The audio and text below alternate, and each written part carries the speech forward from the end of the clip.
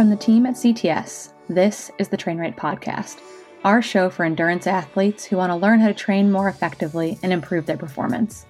I'm Coach Corinne Malcolm, your host for the running edition of the show, where it's my job to interview top coaches, scientists, experts, and athletes in the world of running to bring you actionable training tips you can apply to your training. Make sure you also listen in to our cycling edition of the show with my co-host, Coach Adam Pulford, which alternates weekly with the running episodes. Now, let's dive into the show and learn how you can train right.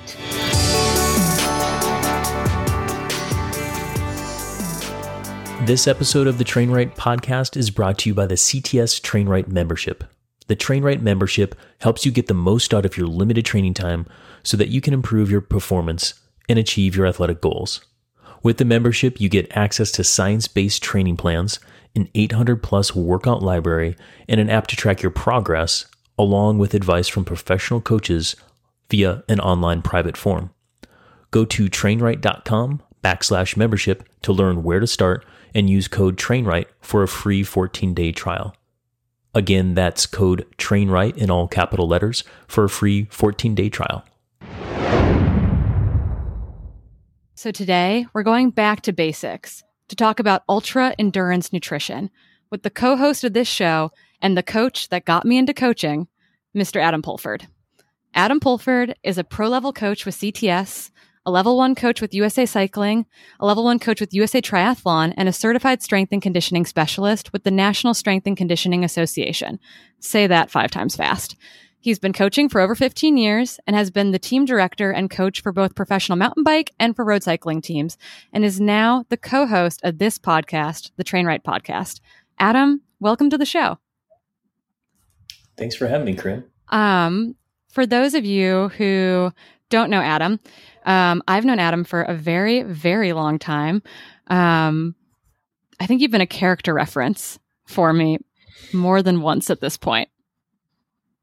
Perhaps, and that makes me feel good to hear that character reference for sure. So. Okay, so as I mentioned to you before we hit the record button, races are back. I've got athletes doing B races, tuning up for big A events later this summer and fall. Everyone is super excited, but we're also making kind of silly mistakes. I recently had an athlete completely forget to drop off his drop bags, which contained his key nutrition for a big long race. Oh.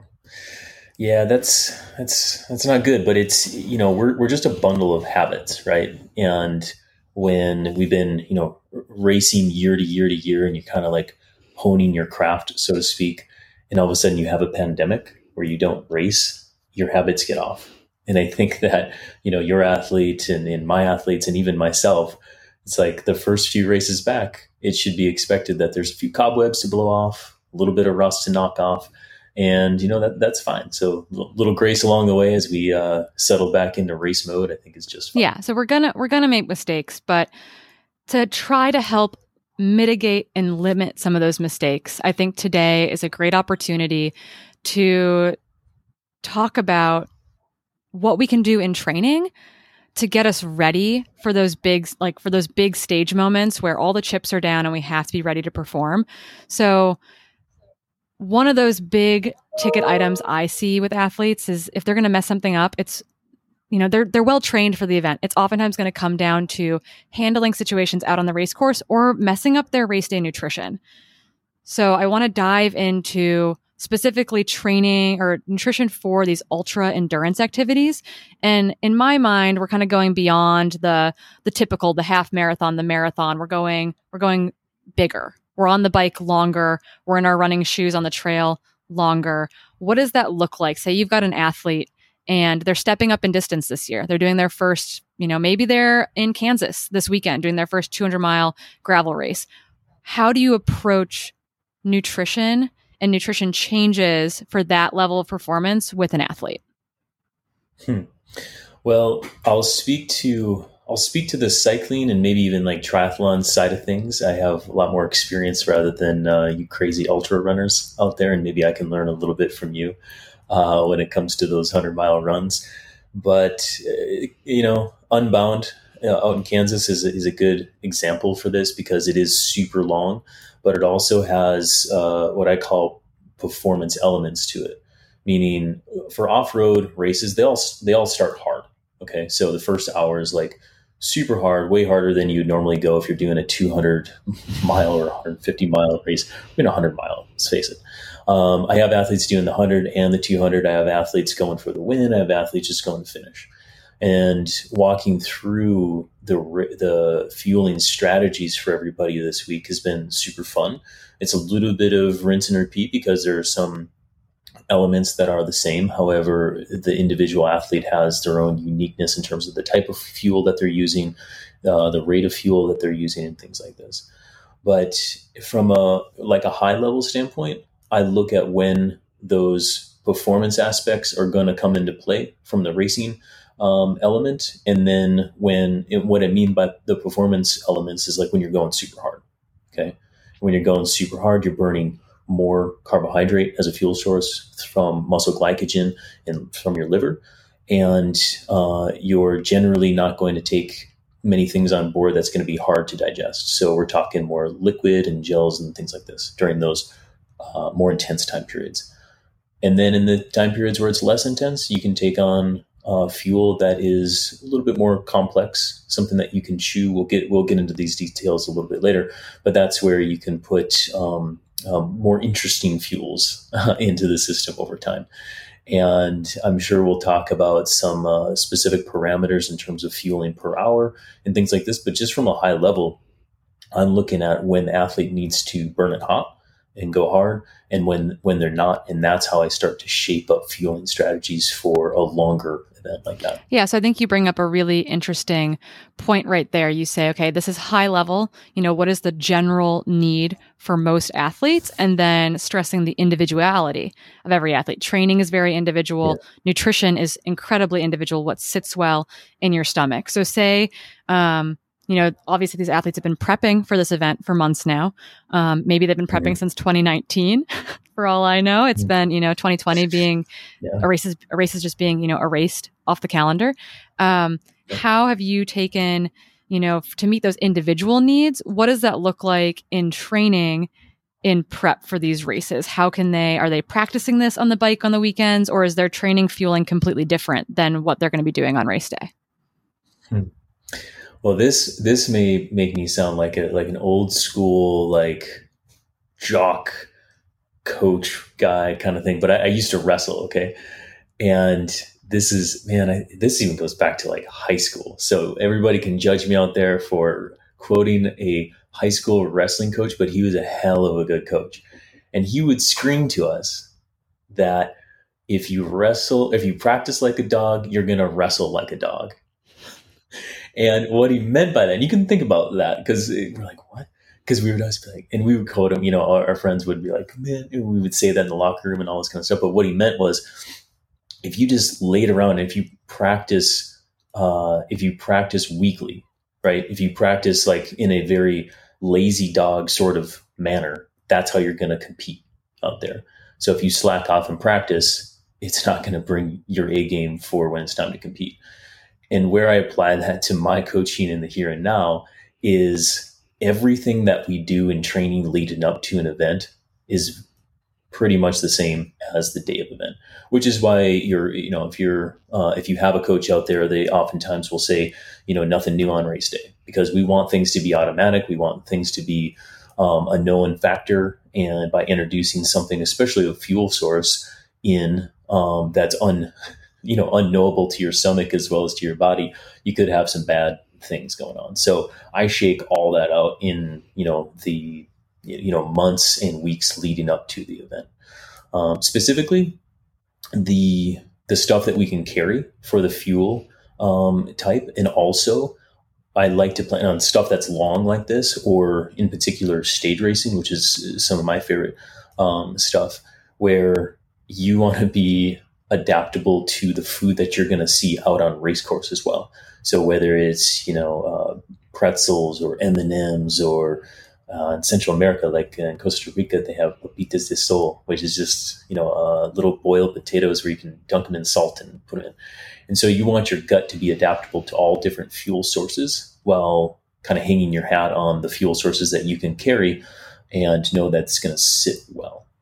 Yeah, I think that's so important to know that they've tested it. They have shown up time and time again during training to make sure that what they're going to see on race day is going to work. And that allows you to have backup plans, which we can talk about more later. I find it so frustrating when athletes are willing to spend the time, spend the money, spend the resources to get to these events, but they refuse to practice that nutrition, and they can throw their race away because they're not prepared for that. Their gut, which is a trainable organ, is not prepared for the race day demands of eating. I see so many runners who maybe they eat 100 calories an hour on their run, on their training runs. Like they're generally under fueled. I am guilty of that on many a long run.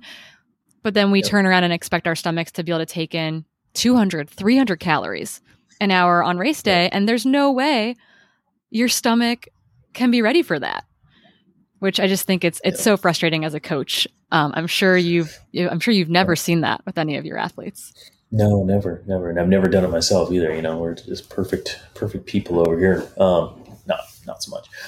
But yeah, you bring up the great point. I mean, the gut is trainable, right? And the athlete needs to consider that as an adaptable and trainable aspect, because if you get really good at fueling, say, you throw out 200 to 300 calories per hour, good starting point. When you start to do that and you're not used to it, it may feel bad. You may have some GI issue and all this kind of stuff. And then you go back to coaching and say, oh God, I feel like throwing up, all this kind of, okay, go do it again. Because the second time, the third time, the fourth time you do it, you'll realize that your body will start to absorb that. And then all of a sudden you start producing better powers, holding better paces, and having a better experience out there. And it just becomes more fun, which is kind of the end goal for most of us. I would hope so. I hope the end goal is to have more fun. I know that I'm approached by several athletes, and I think this holds true in the cycling side of things as well, is that obviously our training rides and runs aren't going to be necessarily as long or close to as long as our ultra endurance events, particularly if you're going like 12 hours plus, right? Like if you're training for cross country racing or shorter road stage racing type stuff, you might train longer than you race. But for most of us in this kind of category of distances, we're not hitting those distances on a Saturday ride or a Sunday run or something of that nature. And so I've got athletes that come to me and they say, every time I get past the 6-hour mark in a race, my stomach falls to pieces. Every time I get past this point. And it's not like, oh, we can say, okay, well, we're going to go run for, 8 hours every weekend and get you to that point. So you can practice eating past that point. How do you deal with that as a coach working with athletes who are going to be racing unknowable distances or unknowable amounts of time when they kind of step out of, these traditional distances? Yeah.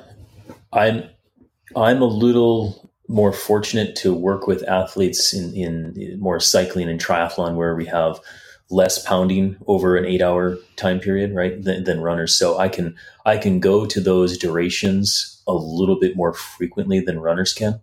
And you start to shake it out, in those long sessions at that point, in terms of, how your body reacts to the long stuff versus the short stuff.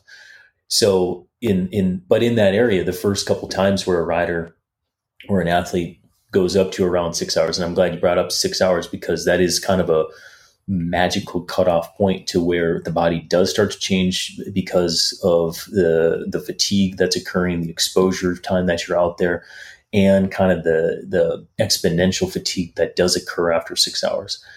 For a lot of my athletes, even doing stuff like Leadville and all this kind of stuff, 6-7 hours is going to be my topping out point for that. I do have one guy doing the Unbound XL, and we've gone longer and we've blocked it up. I'll talk about that here in a minute. But basically what you're talking about is you're bringing an athlete up to the edge of what they've known before in terms of fatigue for a concentrated time period. You want to bring them up to there because you want to see what happens. And you don't know really what's going to happen, and nor do they, because if you bring them up to an edge meaning they've never been there before, you want to keep to what you know to be true, meaning, say, fueling at 200 to 300 calories per hour as you go, and also tune into what your body needs. And this is where I call, like, it's an emotional palate that we have throughout this long ride or long run, because you're going to have all these cravings. Sometimes you want to feed those cravings, sometimes you don't, because you want to stick to the plan, but also give the body what it needs along the way. And so, kind of to answer that question is like, bring them up to that edge, have them find out kind of who they are. And if they're craving, if they're craving like some pizza, or if they're craving something, crazy like that, go for it. Just don't eat a ton of it, right? Keep it to around, probably 400 calories or less for like a feeding type, because you still need to go, you still need to exercise and move, and your body just wants to sit and hang out and absorb those calories, but you need to keep going. And that's where you're going to have some GI issues. Meanwhile, keep on the hydration plan very sequentially if you need a dinger for a reminder or whatever, because your greatest nutrition plan only works with a great hydration plan. Food absorbs well on a hydrated gut. So you want to stay as hydrated as you can throughout. Don't get too far behind, but yet play to that emotional palate over time, meaning calories. Calories are king at this point for fueling and feeling good for an 8-hour day. Yeah, I'm really happy that you brought up hydration there kind of at the end of that, because you're right. It really is important that if you can't absorb anything, if you're dehydrated and you're kind of setting yourself back, we call it, and this happens a lot when we're in extreme heat and extreme altitude as well, right? Because the blood wants to be anywhere but the stomach. It's got other things to do. It's got to cool you off. It's got to go to those working muscles. So you have you have more and more stress on those tissues of your stomach to try to bring anything in. So if you add dehydration on top of that, you have a really dysfunctional gut, and all of a sudden you're going to suffer the consequences out one end or the other, unfortunately. Exactly. And I think so, we'll go deeper on what happens in the ultra distance sort of scenario, but I think it's super important to revisit how to get to a point where you can eat a slice of pizza at 7 hours, right? Because again, you want it, your success leading up to that point is all the successes per hour to that point, which is shaken out in training, like we just talked about, and all this kind of stuff. And we keep on throwing out 200 to 300 calories per hour, but specifically for people listening, I say, here's how I do it. If you start ideally topped off and ready to go, meaning you had breakfast a few hours ago, you come in fresh to the event, you're not blowing out, all this kind of electrolytes are topped off, all this kind of stuff. And in say my world of off-road racing or cycling and triathlon, triathlon's not there. Off-road racing, let's take that, Unbound. You start hard, everybody's going. I mean, it's dark, there's some lights going on. It's like, oh my God. The last thing that's on your mind is really fueling at that point. So you want to start topped off and ready to go, because you really can't fuel like you should in that first hour. But you also don't need to, because your liver, your muscles, your blood is topped off and ready to go. Fuel tank is full. After that first hour, things start to stabilize, normalize. Now we're on to our fueling protocol. Okay, 200 to 300 calories per hour, good starting point. But this should be, again, like I said, shaken out in training. I like to look at those, the total calorie count like that, and 200 to 300, good. I would say some people, and also it can vary as well. You can go down to maybe 120, and be okay with that. But there also has to, if you're going to go 120 per hour for a few, there also has to be more like the 3s and the 400 calorie per hour to kind of shore that up later on. So on average, let's just call it 2. So you want, after that first hour, then you're starting with around 200 calories per hour in the form of primary carbohydrate. And also you can drink that, or you can eat that. In the Unbound or off-road races, you start generally with a little bit more liquid because it's harder intensity. So you're going to drink and eat those gels. And then once we get into 3 hours and 4 hours, that's when the bars start to happen, or little rice cakes and all this kind of stuff. And then it's going to be, you still want at least 20 ounces of fluid coming into the body per hour. And again, you got to mix and match or calculate your calories per hour with sport drink and water coming in. But I just say 20 ounces minimum per hour and 20 to 30 ounces on average. In hot and humid environments, you can go up to 40 ounces per hour and still be successful. And I'd say erring on the side of a little bit more, it's definitely not a bad thing in that realm. So 20 to 40 fluid ounces per hour, and anywhere down to like 120 to all the way up to probably 400 calories per hour. That's the broad range for people to start with or start at. Okay. Now you do all of that for the first 5 hours, 5 or 6 hours. Okay. You're speaking my language. Which is a lot. Yeah, exactly. Okay. But you have to do that super, super well before you can talk about this ultra endurance nutrition topic that we're really going for here. And so for anyone listening, you're like, whoa, 5 hours of all that. Oh my God, I haven't even calculated this in my life, let alone like gone to a 6 hour ride. But yeah, that's what we're talking about. And that's like the crazies out there. That's who we coach. That's what we do. Yeah, we love it. We love them. Yeah, for sure. But that's the edge, right? So that's where body potentially starts shutting down, gets a little more emotional. Oh, I want more salty food rather than sweet, all this kind of stuff. Okay, give it. But you got to keep on your hydration protocol, meaning 20 ounces minimum per hour. If the stomach's feeling a little like bloaty or a little balled up, then give it more pure water. If you're going really good, okay, keep the sport drink coming, because the carbohydrate and the electrolytes, that you want those absorbing as much as and they're possible. Super and then easy, you can have right? They're super easy to get in because they're so simple. Yep. And if everything's good, stomach's good, and you're craving that slice of pizza, okay, go for it. But just make sure you take bites of it and all this kind of stuff, and like let it be just this like warm hug, and then you keep on going, and you keep on going with your protocol, hour after hour after hour, and that's how I do it. Yeah, and it's one of those things where it's like when it goes right, it goes right. And when it goes wrong, it can go really, really wrong. And part of that, as you mentioned, like this has to be fleshed out in practice on those long rides.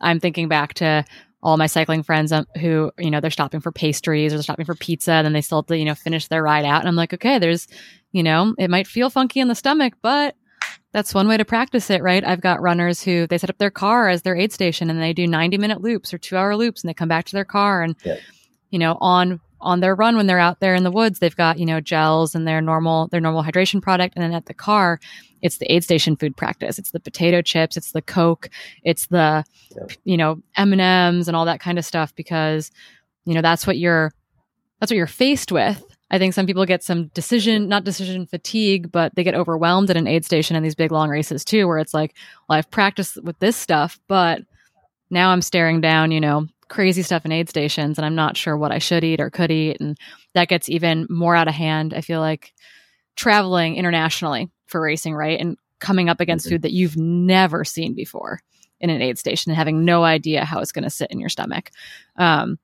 So I guess one kind of another question stemming off of that, right, is how do you best prepare athletes to, besides, it sounds like practicing this on these long rides, is how do you prepare them to course correct when they've made a mistake during this race? Maybe they got behind on nutrition or behind on hydration, or something is just a little bit off. It's not going quite right. How do you prep them to course correct from a nutrition and hydration standpoint in the midst of this long ultra event when, emotions are high and you're tired and, your stomach's upset? What do you do then?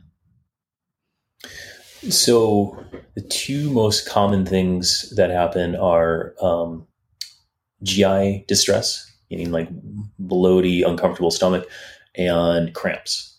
So I would say let's take those two examples, and also take the approach that like we're not necessarily going for the win overall.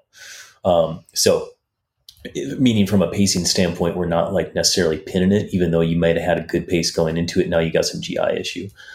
Slow down, drink more pure water. And the reason why I say that is, the harder you go, the more, as Corinne said, the more the blood flow is going to the peripheral muscle to do the effort that your brain is trying to make it go.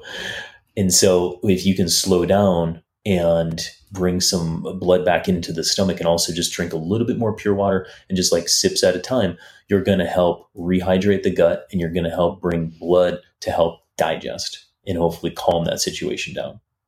If you've got major GI issue and you roll up to the aid station, plant the bike or whatever, go to the outhouse, do your thing, come back out, and then go slower, drink more pure water, away we go. And that's kind of the go-to for that. It's not a super sexy answer, but it's important. Honestly, even at the front of ultras, it's like, if you got to slow down for a second to get things under control, to thermoregulate better, to get that hydration or nutrition in, that could save you time 20 miles down the road, 40 miles down the road, as opposed to, death marching. And I don't know how you death march on a bike, because gears are involved, but in running ultras, right, we can death march for a very long time, and it's not a pleasant experience.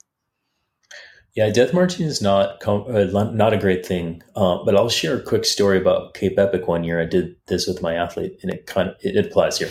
GI issues for sure, but it was coming from, it's not from my fueling. But what happens there is your body's not used to the bacteria, especially like in the water. Okay, South Africa, and this was my first year down there, and it's like 50% of the field gets something. Okay. And it's in the water, and you just kind of know and accept that. There's a few hacks that you can travel with in terms of like a Cipro, or there's better strong antibiotics, but you don't want to resort to that necessarily. Anyway, had some bacteria going on, and I had like sweat, just like I wasn't sleeping. I was like sweating profusely, like at night, and I was just like, man, I need electrolytes and I need hydration. So I was drinking as much like pickle juice as possible and electrolyte drink and water. But a couple times I just had to communicate to my teammate. I was like, hey, look, just soft pedal. I need to go in the woods. I'll be right back. Okay. Brought some toilet paper with me a few times, and I got to the point where I had to, it's really dusty there. And luckily, Spot gave us a free little neck buff, and I ended up having to cut the neck buff in half in order to get rid of a GI issue. But again, you communicate with your teammate, away you go, and you soldier on. You just get through. Yeah. And then, but again, it was like I knew that I was losing so much fluid, like we're just watery bags of salt, right? And so I was just trying to consume as much water and salt as possible. Luckily, I really enjoy pickle juice, so I was just like loving it, man. Yeah. So you're obviously having GI issues during that experience. Yeah. Did you experience exercise associated muscle cramping with that too? Your calves freak out, your adductors freak out. Yeah. In that particular one, I can't recall. I probably did. I mean, because I was just losing so much, but I definitely have gotten cramps, in the past. And it's also the other common example. So in that situation, cramps they're multifaceted. So it's not just electrolytes. I want people to realize that. Okay. And there's a lot of specificity that goes on, and the specificity of not only, performance, meaning when you're going hard and fast for long periods of time. And this is where kind of like finding those edges come back in. Typically when you're cramping from a performance aspect, like you're just time trialing your face off, or kind of in this performance zone where you've never been before, you'll start to cramp. Okay. Happens early season, happens on like say hill climb, really long hill climbs where you haven't done that before. It could be back, could be legs, could be adductors, whatever. So what you want to do is, again, comes back to training. You want to keep on finding your edges in training, keep on pushing the boundaries of what you're able to do. Meanwhile, there is an electrolyte and hydration component to it. So it goes back to our fueling per hour. You want 20 to 40 fluid ounces per hour. You want a couple hundred calories per hour. And in particular, we didn't talk about sodium and electrolytes, but sodium's the main driver here. Okay. 500 milligrams on average per hour is what I recommend. Okay. Plus or minus a few 100 milligrams. And that's going to be really helpful in staving off some of those cramp situations. I also like to use a couple products for preloading for a really hot, humid environment or a really extreme like performance environment. And a couple products there, the Osmo Preload, super good. as well as scratches, hyperhydration, and all that's going on there. You got a little carbohydrate, and you've got a lot of sodium citrate, sodium chloride, and a few other electrolytes. But again, sodium is a primary driver. It's about 1,500 to 1,700 milligrams of electrolytes that you're pumping into the system. Super salty. To again, bag of saline. Super salty. Yeah, bag of saline, exactly. But if you're able to put that into the gut an hour ahead of time on a relaxed stomach, it's then going to filtrate into the body and you'll be topped off and ready to go. However, your question, I believe, was in the moment or in the 5 hours deep, I'm cramping, now what? Yeah, when you've gotten deep, so slow what down. happens? Yes, exactly. Slow down. I like to find sodium because that's definitely going to help. Okay. And that sodium can be sport drink. It can be food like the potatoes and salt, papitas de sol, or kind of what salt lick, salt tabs. People, that really is helpful. There's another hot product on the market. I think it's there's like a spicy pickle juice thing. Yeah, it's a TRP agonist. So that's kind of it speaks to this is like something that I'm super nerdy about. As you mentioned, which is really important. Happens in the mouth. Yeah, as you mentioned, cramping in exercise settings is not, it used to be that we thought it was like very much only about electrolytes, but it turns out it's very multifactorial. It's a perfect storm of a lot of things going awry, generally going harder than you're used to. Like you mentioned, like a hill climb, much longer on something like that than you're used to. Obviously environmental factors are stressful to the body. And so it's more of a neuromuscular thing that's going on. It's this neuromuscular fatigue. And so there's companies on the market. This is why pickle juice works. Pickle juice isn't necessarily about the electrolytes. It's about the fact that it's the vinegar. And so you have these things throughout your mouth and your throat, throughout your body. They help tell you that things hurt. They help to tell you if something's cold or hot. And there are products now actually that are designed to trigger those. They're called TRP channels, designed to trigger those locations and basically reset the neuromuscular system to say, okay, you've been getting the signal contract, contract, contract. We're resetting that. So now you get contract, relax to break that cramping cycle. They've definitely been there. I've used them. I used them at Leadville when I was cramping, and they definitely help to abate cramps when they're in process, but I don't think they've been proven to prophylactically prevent cramps from happening. Which is, I think, one of the marketing claims initially. But yeah, if you can handle some cayenne pickle juice, essentially, mid-ride or mid-run, because you're cramping, it's definitely a nice little thing to keep in your bag for emergencies. Okay, so Corinne, you were just talking about the TRP channels, and I wanted to go there as well. I don't understand it nearly as much, but the literature that I was reading, even was this a few years ago now? When it was like a really hot topic, that kind of thing. So the TRP channels happen, but it's like this acidic and spice that happens over the mouth, or like what mechanistically, like what is happening in the mouth to do this? Yeah, and then up into the brain. So TRP channels, they're pain receptors and they're temperature receptors, and so we call things agonists if they can activate that channel. And so things that are agonists for specific TRP channels, and they have numbers like TRP V8 or V1, agonists for them are things like cayenne, wasabi, menthol.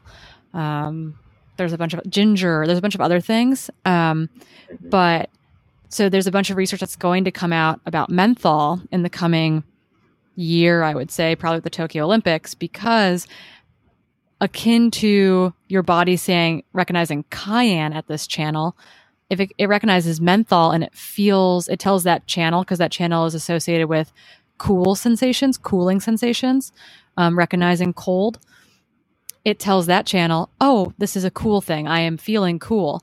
And so they're using it in heat settings, actually, to elicit a change in not perceived exertion, perceived feeling of the temperature. So you could use it not to thermoregulate, but to elicit a more pleasant experience in the heat, for example. Tingly response, cool tingly response. Basically. Yeah, that makes sense. So the practical application here is like you said, like pickle juice, right? It has some of those characteristics. There's some, engineered products that you can buy out there. I personally have never done that, but for years, I have been using and also recommend pickle juice. And how to do this is you get like a gel flask that can carry 3, 4, 5 gels, whatever. And that pickle jar that's in the back of your refrigerator, you just take that jar, pour some of that juice into your gel flask, put that in your back pocket, or have it at a feed station or something like this where you know that you're going to probably be a little bonky around 4 or 5 hours, something like this, and take a hit of that. Try it in training, first of all. Yes, practice. See how much you can tolerate. Yeah, exactly. But gosh, in all my long stuff, it's always there. It's always there. And in particular, so say if you don't have TRP channel inducers, transducers. We call them agonists in the in the literature, in the science, we call them agonists. Okay, TRP agonists. Okay, if you don't have those in your back pocket, what do you do then? Man, you got to be gritty. And one race in particular. So I used to race, and then I just started coaching, and then didn't race for 6 or 7 years, and then I got back to racing. Long story short, and so I got myself peer pressured into this race. I got off the front, and we're off the front of the 60-mile road race. 70 miles? I don't know. I was off the front for ever with one other guy. We were going. I was feeling good, whatever. And all of a sudden, it was just Adam's level of stoke comes dropping down, and the cramps start ratcheting up. And I'm like, oh my God. And I botch a bottle in the feed, and I'm just running low. I had double electrolyte sport drink going on, and I was trying to get all of it I could, but I was just counting off the miles. And at the end of the day, I didn't have enough fuel. I wasn't well prepared. It was not a great, I want to say it should have been a pandemic that botched me off my habits or whatever, but I just had to grit my teeth and bear it and get to that finish line. Guy out sprinted me, and I stood up for the sprint, almost locked up, and I just posted. So it sounds like everything that could go wrong in preparation and then in the race itself did go wrong. And the only thing that could get you through it is just, grin and bear it in a lot of ways. Yeah, but I mean, I'm like a 2-hour champ, for 2 hours, I'm good. But this was pre-pandemic, Adam, okay. By the way. I actually did some training and some volume and stuff, and now I'm pretty good for the longer stuff, which is way better because it makes my life way more fun when I get invited to the long stuff, and then you show up and you actually don't die. It's a primary goal. But yeah, this was I just didn't do my training. So I didn't do my training, and then I also botched, the fuel game, and then I had all the bad things go around, so happens to the best of us. Yeah, it does happen to the best of us. But it sounds like, I think the big takeaways here, kind of the overarching theme, right, is that practice doesn't necessarily make perfect or permanent, but it makes it pretty darn close, right? It's all that pre-race time that is so crucial and so important. And I think if we could stress one thing to the listeners, it's you're not figuring this out on race day. You're not figuring this out during the race. You're figuring this out in the months and all your previous race experiences to have it come together on race day. Yeah, I'm glad you brought up previous race experiences because that's also important in problem solving when stuff goes sideways out there. And if we're zooming in on the ultra endurance realm of things, it's the more epic events that you do, the more stage racing that you do, the more exposures you get to all the different foods, situations out there, and also a bonking situation to where it's you figure out if your body can handle this kind of gelatinous sugar looking thing at the aid station that all the locals are eating. So it can't be terrible. So let's just start with a little bit at first. Pretty tasty, but okay, now I drink more pure water and all this kind of stuff. Right. And so you figure out what your body can tolerate over time. And also you're training your body to be adaptable on the fly like that. And I can't stress that enough in terms of having an adaptable gut and adaptable mindset between the ears. Yeah. The stuff always goes sideways. But practice and experience go a very, very long way in creating a successful, happy, not death march race day experience. 100%.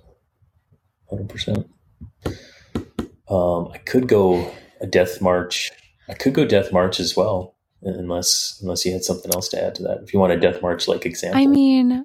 I'm always thrilled to hear. I think all of us have. I hope not everyone who's listening to this has experienced a death march situation, but I am happy to listen to you tell us about your death march situation. Well, I guess and we can always, edit this out too. So, this is where we can just riff on it. But I think that people, like, if you're listening to this podcast and you're like epic curious, if you're still listening to this podcast, that's a good point. Then you should not go out and seek the death marches, but allow them to come to you when they do. And I think it's a pretty good experience to do that because you realize that you're not going to die. But when stuff goes sideways, there was a Leadville that I had. This is my first Leadville. And I had like 5 flats. My bike broke several times. I mean, the C-post was slipping. My fork, it went floppy. And so I had to like just pump it up to be a rigid fork. And there's so many bad things going on. I thought it was going to be sub 9. I ended up being like just over 10. And this is back in the day when people, like, the number of racers, like 700 people. So it's not like huge. Anyway, had everything go wrong. People like had packed up, the people that were going to feed me like at Twin Lakes inbound, they had like packed up and gone because they're like, oh, Pulford, he's done. And God. So I'm like soldiering through. So I had to go like neutral aids, which weren't anything really back then. It was just like Ken Cloburn and shotgun, like with some Twinkies or something. And so we're like going back, power line just kicks you in the nuts. And then I come, flying down. Coop, he's hanging out. Of course he is. Yeah, Coop, what an angel. He's hanging out at the very last place to like get a bottle. And I'm like death marching, like with gears in a bike. But it's like your head's like hanging, you're like out of the saddle to like trying to climb. Yeah. But like my hip is like locked up and I needed some TRP inducers or whatever.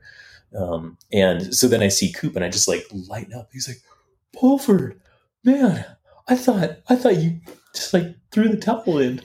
Gives me a bottle. And I'm like, I like unclipped. I like put the bottle in. He starts pushing me. I'm like, oh my God. And I just didn't want to go.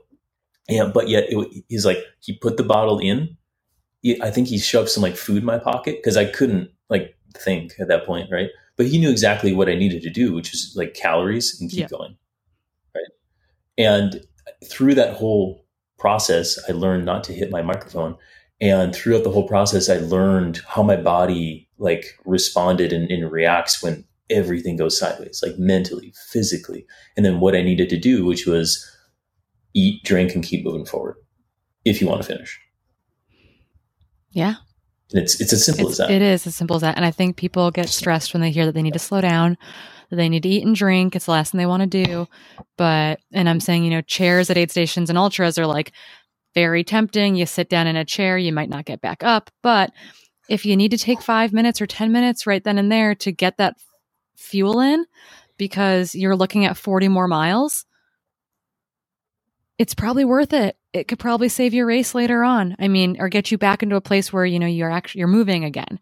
So I think people write themselves off early when things go awry, but you can troubleshoot even near the front of these races. You can troubleshoot and get yourself back into a much happier position by taking 5, slowing down, getting cool if it's too hot, walking if you're at altitude and you need to get some fuel in. I definitely stopped at the top of Hope Pass to eat an oatmeal cream pie during Leadville because I couldn't run and eat anymore, or at least at that altitude. So I stopped at the top of Hope Pass, had an oatmeal cream pie, and then ran down the other side, and it was great. So you need to take that time to get that fuel in because it's going to, I think it pays dividends at the back end of things. So practice, experience, carbs are king, learn your body, practice it during training. Is there anything else that our listeners need to know when it comes to eating and drinking for these super, super long events? No, I think you summarized and wrapped it up pretty good there. And it's a matter of like you said, fleshing it out in your training, but then also like sticking to that protocol, like hour after hour, and being religious about it, because you're not always going to want to do it. And that sport drink that you've been nipping on all day doesn't really taste great at hour 6, but it is still what you need to put in the system. So like trust it because it's worked in the past. And, at the end of the day, you're trying to fuel your body to do the thing that you signed up for, that you consider fun. So, supposedly. So just smile, eat, drink, and keep moving forward. Awesome. Well, I know we could deep dive on any tiny facet of this for forever and ever. But I think we'll wrap it up there for today. Adam, thank you so much for coming on the podcast. You're very welcome. And sharing your wisdom with all of us. Thanks for joining us this week on the Train Right podcast. We hope you enjoyed the show. Make sure to visit our website at trainright.com/podcast, where you can find social links and more for our guests. If you'd like to support the show, please subscribe to the podcast, share it with your friends, and leave us a rating on iTunes. Thanks again, and we'll see you next time.